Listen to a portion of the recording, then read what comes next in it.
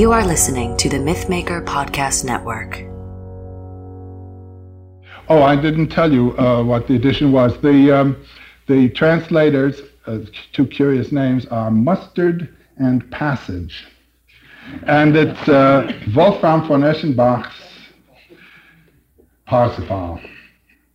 Now, this is the Parsifal, of course, that Wagner used, but he turned it topsy-turvy. That's to say, he turns Parsifal in that opera into an ascetic, a person who rejects the female principle, whereas this isn't it at all. Also, the people who carry the Grail in Wolfram's work are the Grail maidens. They are not a group of knights as they are in Wagner. And the point is this, that these Grail maidens were expected to be and had to be virginal. That is to say, their character was identical with their role. Whereas the clergy in the Middle Ages, as Innocent III himself said, was misbehaving very badly. But you had St. Augustine's formula that the sacraments are incorruptible, so it didn't matter how the clergy behaved, you see. The point of Wolfram is that it does matter, that the validity of a rite depends on the moral quality of the people performing it. A simply formal rite is wasteland stuff again. So that the wasteland life is the life lived according to what people said you should do. And that's T.S. Eliot's sense for it also. Where is the thunderclap, the voice of God to be heard? It's to be heard in the one who realizes that he's got to crack off from this, find it in himself, but come back. The idea is not to stay out, because then you've removed from the world the boon of the spiritual principle which you are supposed to have, or imagine yourself to have found. People are very, very much alike. But we do have the experience of falling in love with this person and not with that one. Isn't that true? That's the signal that, in a certain sense, your relation to them is not the same as your relation to everybody else or everybody else's relation to them. There is a personal life that takes place within these forms. And the way to experience the great norms is to experience them through living your own life. Whereas if you do just what the society dictates to you to do, you will not have the same dimension of experience. Now, there is a difference between a person, and one meets it in the academies, in the colleges, everywhere you know. The person who has done the thing he had to do in the formal way that he had to do it and has got all the prizes and has all the high positions, this is an inevitable thing. That person is not the same as the one who risked the maverick adventure and lived his own way. They're two different orders. Now, what I'm speaking for is the individual quest, the individual way. There are many people who are not discommoded by the requirements of the society. They take to it nicely. There are some people who have certain talents that are exactly what the world today wants. They will not be damaged by going through that way. There are others who find this thing extremely difficult to accept. And if they don't have the courage to go through with their own adventure, they're going to be mutilated people. And I speak from rather an experience, because I've been teaching now for about 37 years. And I know the people whom I have taught, who did and who didn't. And the lives are conspicuously different at the other end of the line. That's all. That's just my view. Now, with respect to Levi-Strauss, his principal material comes from non-literate people. And in a small non-literate society, it is so homogeneous that the likeness of people is very much greater than it is in our world here. This is another situation today from that of a Brazilian tribe. Also, in societies where people are doing practically the same thing all the time, you get pretty much the same character built in, but you lack what we call character, individuality, and personality. You get a world of stuffed shirts. What Jung describes as the persona, the mask that society asks you to put on. If you put it on, you will become a mask, and there's no personality there.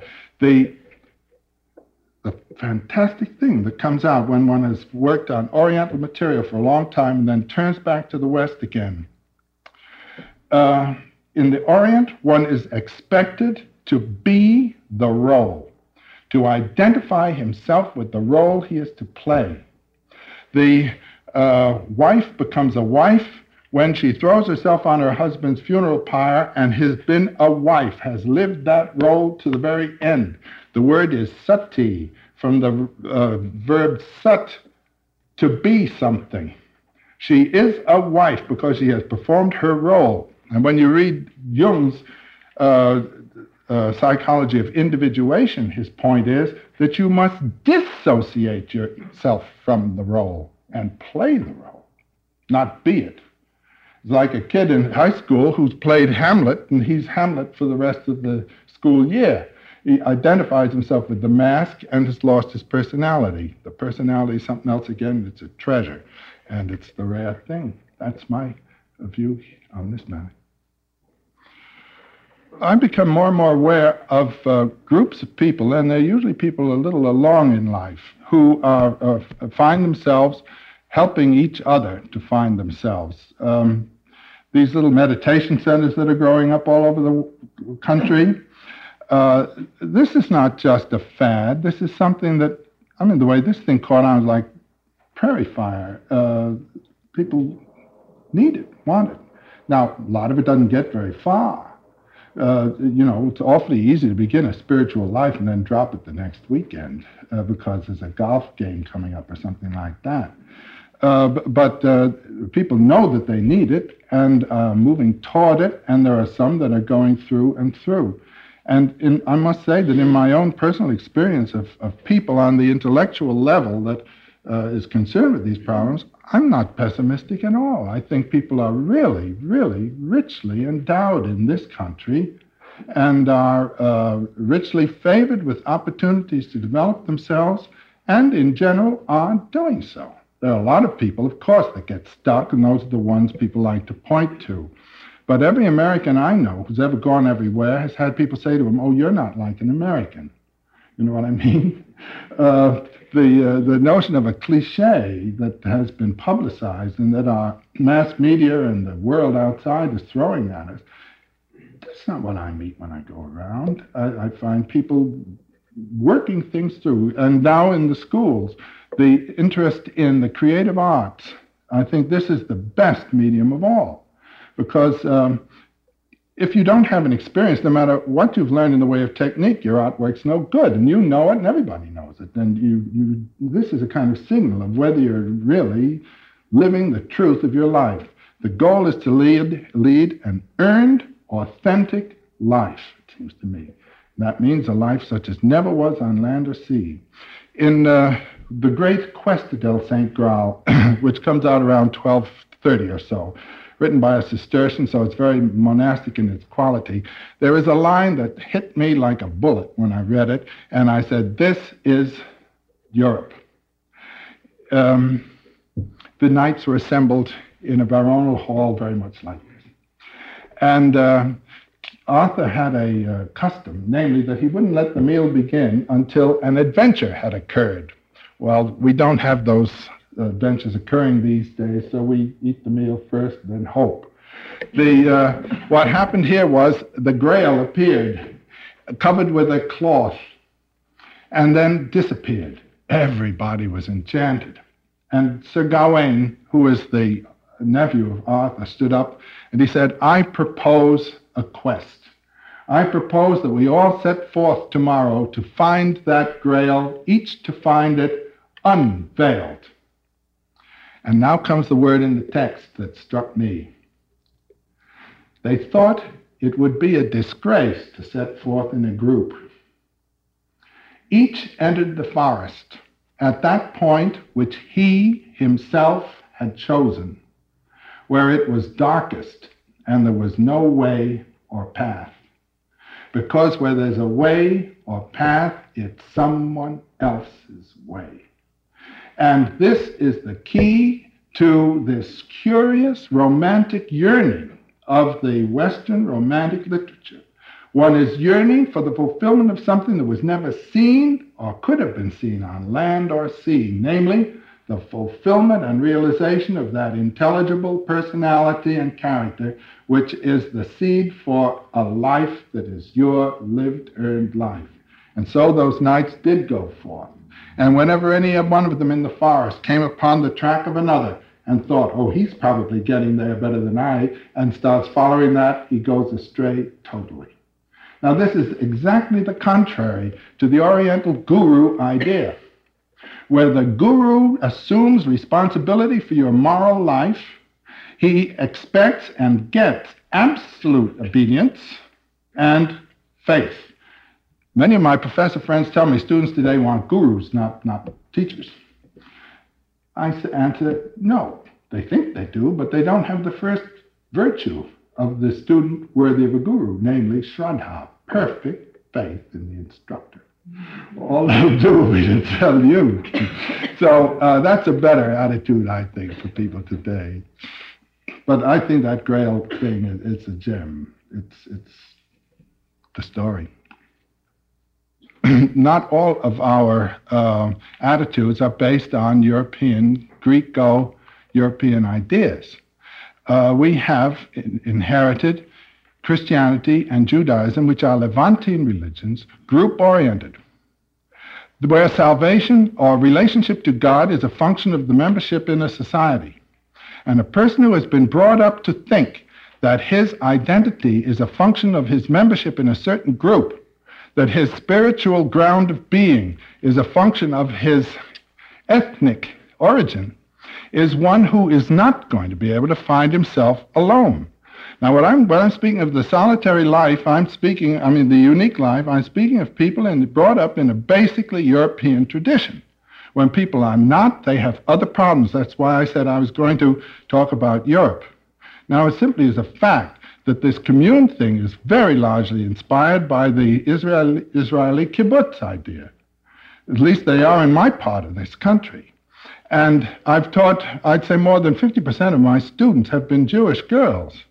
And they have a totally different attitude toward this group problem from the basically European race groups. It has not to do with race, it has to do with the culture heritage. But a person who is taught, you are Israel, you are Israel. I've had girls sit in a chair as close to me as that and say, Mr. Campbell, if I didn't think of myself as a Jew, I wouldn't know my identity. Well, I said, well, Deborah, or whatever her name is, how would you like it if I were to say, if I didn't think of myself as Irish, I wouldn't know my identity? So it'd be ridiculous. So these are totally different points of view. Now, I think this is a very important movement. I think that the problem of the Jewish community is in an acute state right now, very acute state, largely because of the Hitler and then Israel thing. There is a crisis in Judaism, there's a crisis in Christianity. They're not the same.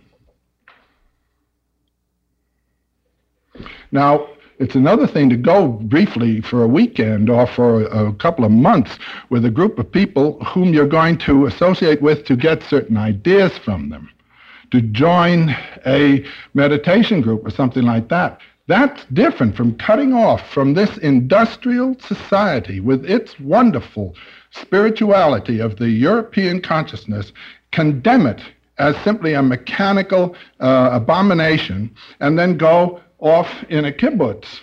That's a totally different thing. And for me, it's not the answer that I'm talking about. So that's all I can say to that. I think it's another line. I'm not saying it's better or worse. I'm saying it's totally different from what I regard as the problem of Western man. I'm thinking that the community is receiving a great deal of attention these days. And I think the individual is receiving very little. And this is just my impression. When I know and see all that is being done to try to smooth out the community situation, I don't feel such anxiety there. I mean, in my day, which has been a pretty long day, the changes have been prodigious and terribly fast in these communal relationships. And the collisions between peoples of totally different character, totally different backgrounds are striking. And when one's in the midst of it, that it looks as though it were a pretty bad affair. But actually, in the big statistical view, it just seems to me the thing is smoothing out so fast you can hardly believe it. But what I'm talking about is the problem of the individual life in this context. Finding your own individual life does not mean you are opposed to the society. It shouldn't. It can't. Because that means you're hanging on to your little ego. This is why I spoke of the thou, the Mitleid, the recognition of one's fellowship and identity, more than fellowship, with that person over there. And the further away the person is in background, in race, in religion, or anything else, the greater the challenge to recognize one's identity there. On the other hand, this does not mean that one just has to back down and not strike back. Another of the great words in Wolfram, where these two knights are fighting, they happen to be half-brothers, and they don't recognize each other. He says, if one wished, one could say that two men were fighting. Actually, it is one. They are sons of one father, each doing the other much harm out of loyalty and nobility of heart. So there is a nobility in standing up for what you stand for, whether it's on the social or the other side, but realizing the person you're standing against is not a demon. He's a person with his integrities and consciousness also. And to recognize this is the wonderful thing. In battle, this is the mysticism of war, that the person on the other side is the other side, and life, as Heraclitus said, is an expression of tension. War is the creator of all great things, is his word. And this tension between powers that are fighting, we've been taught now, feel terrible about it. Not at all. It's just out of that struggle, out of that difficulty, out of that contention that the new thing comes forth. It's a very complicated problem, this of the individual standing for something, and that group standing for something, and in the battle itself, there is the will to love. Jesus' word, love thy neighbor. You have heard you should love your neighbor and hate your enemy. He says, I say love your enemy. He didn't say don't have enemies. He said love your enemy. And certainly in the social field, that is the field of contention. One should play one's part with all willingness and all force, with the recognition that as things go, maybe you'll lose, maybe you'll win. When I read, you know what people are doing. They're reading the columnists in the newspapers, and then they read the Buddha, and they say how spiritual the Orient and how material the Occident. Well, read a bit of Goethe, read a bit of Nietzsche, read a bit of Thomas Mann, read a bit of Joyce, and you'll find that the individual is a magnificent, terrific thing. And it doesn't involve hatred of people. It doesn't involve being a brute. Also, just look around. Our individuals. Here we are in the Blaisdell Institute. Half the libraries in the United States are founded by old man Carnegie. Look at the Ford Foundation. The money that is poured out over the planet from the great individuals of America is greater than you can imagine. Why don't we talk about it? That's my feeling. There's a lot has come out of this, and it's not something to be repudiated. And you go a long way before you find its match. Every time you get a feeling that the whole thing's loosening up, then I was mentioning it earlier, I have plenty of occasions to meet with clergymen. They won't give up. You find this thing. Here's a very nice humanistic Jesuit, and a lovely, loving rabbi, and a Protestant minister of equal elegance, and each knows that the others are Gentiles, that they have the word, and that those others are secondary to themselves somehow, and they're playing a game of ecumenical accord, each knowing that we've got it in the corner here. Now, and the funny thing is how impervious the mind of a religiously oriented person is to facts. This goes for sociologists also. This conviction is able to go beating through, and one fact after another come in, and that one doesn't count. That's a statistical, or we know how to reckon that, No. In certain contexts, one has a feeling the religious life is totally transformed. It is now man, and all these old things are all gone. I remember hearing a little girl say to her father, "Why do all the churches have plus signs on top?" I thought, wow.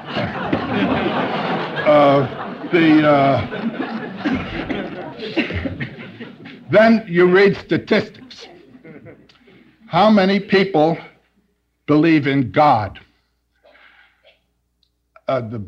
One of these big, taking polls, people did this thing. It was the most astonishing thing. In the United States, 94% believed in God. 94%. So in France, it was something like 35% believed in God, but 50% believed in hell. I mean, I don't know what you can say to that question, really. I think that things are cooking in the way of this whole meditation movement, but maybe that's just going to blow away too. I don't think so, but we'll just have to watch. The very first part of my talk, I spoke of this problem of not projecting aggression out onto an outer society, because there is no outer society, and that the psychological problem now exists of quelling aggression through love. But I don't think you can get rid of aggression. In fact, it would be a disaster to get rid of aggression, because that's what makes a person live and move and attack things. The question is, what's he going to aggress? I've seen aggression wiped out, and it's not a good thing to see. Not a good thing to see. It's one of the elements of man, and nature is what we've got. And it's, as I said in the beginning, life is monstrous, and it includes these things. And one has to civilize it, domesticate it, but not eradicate it. I'm not made happy by all this anti-aggression talk that I hear. Wait till the war comes along that people want, then it'll all be back again in good strength.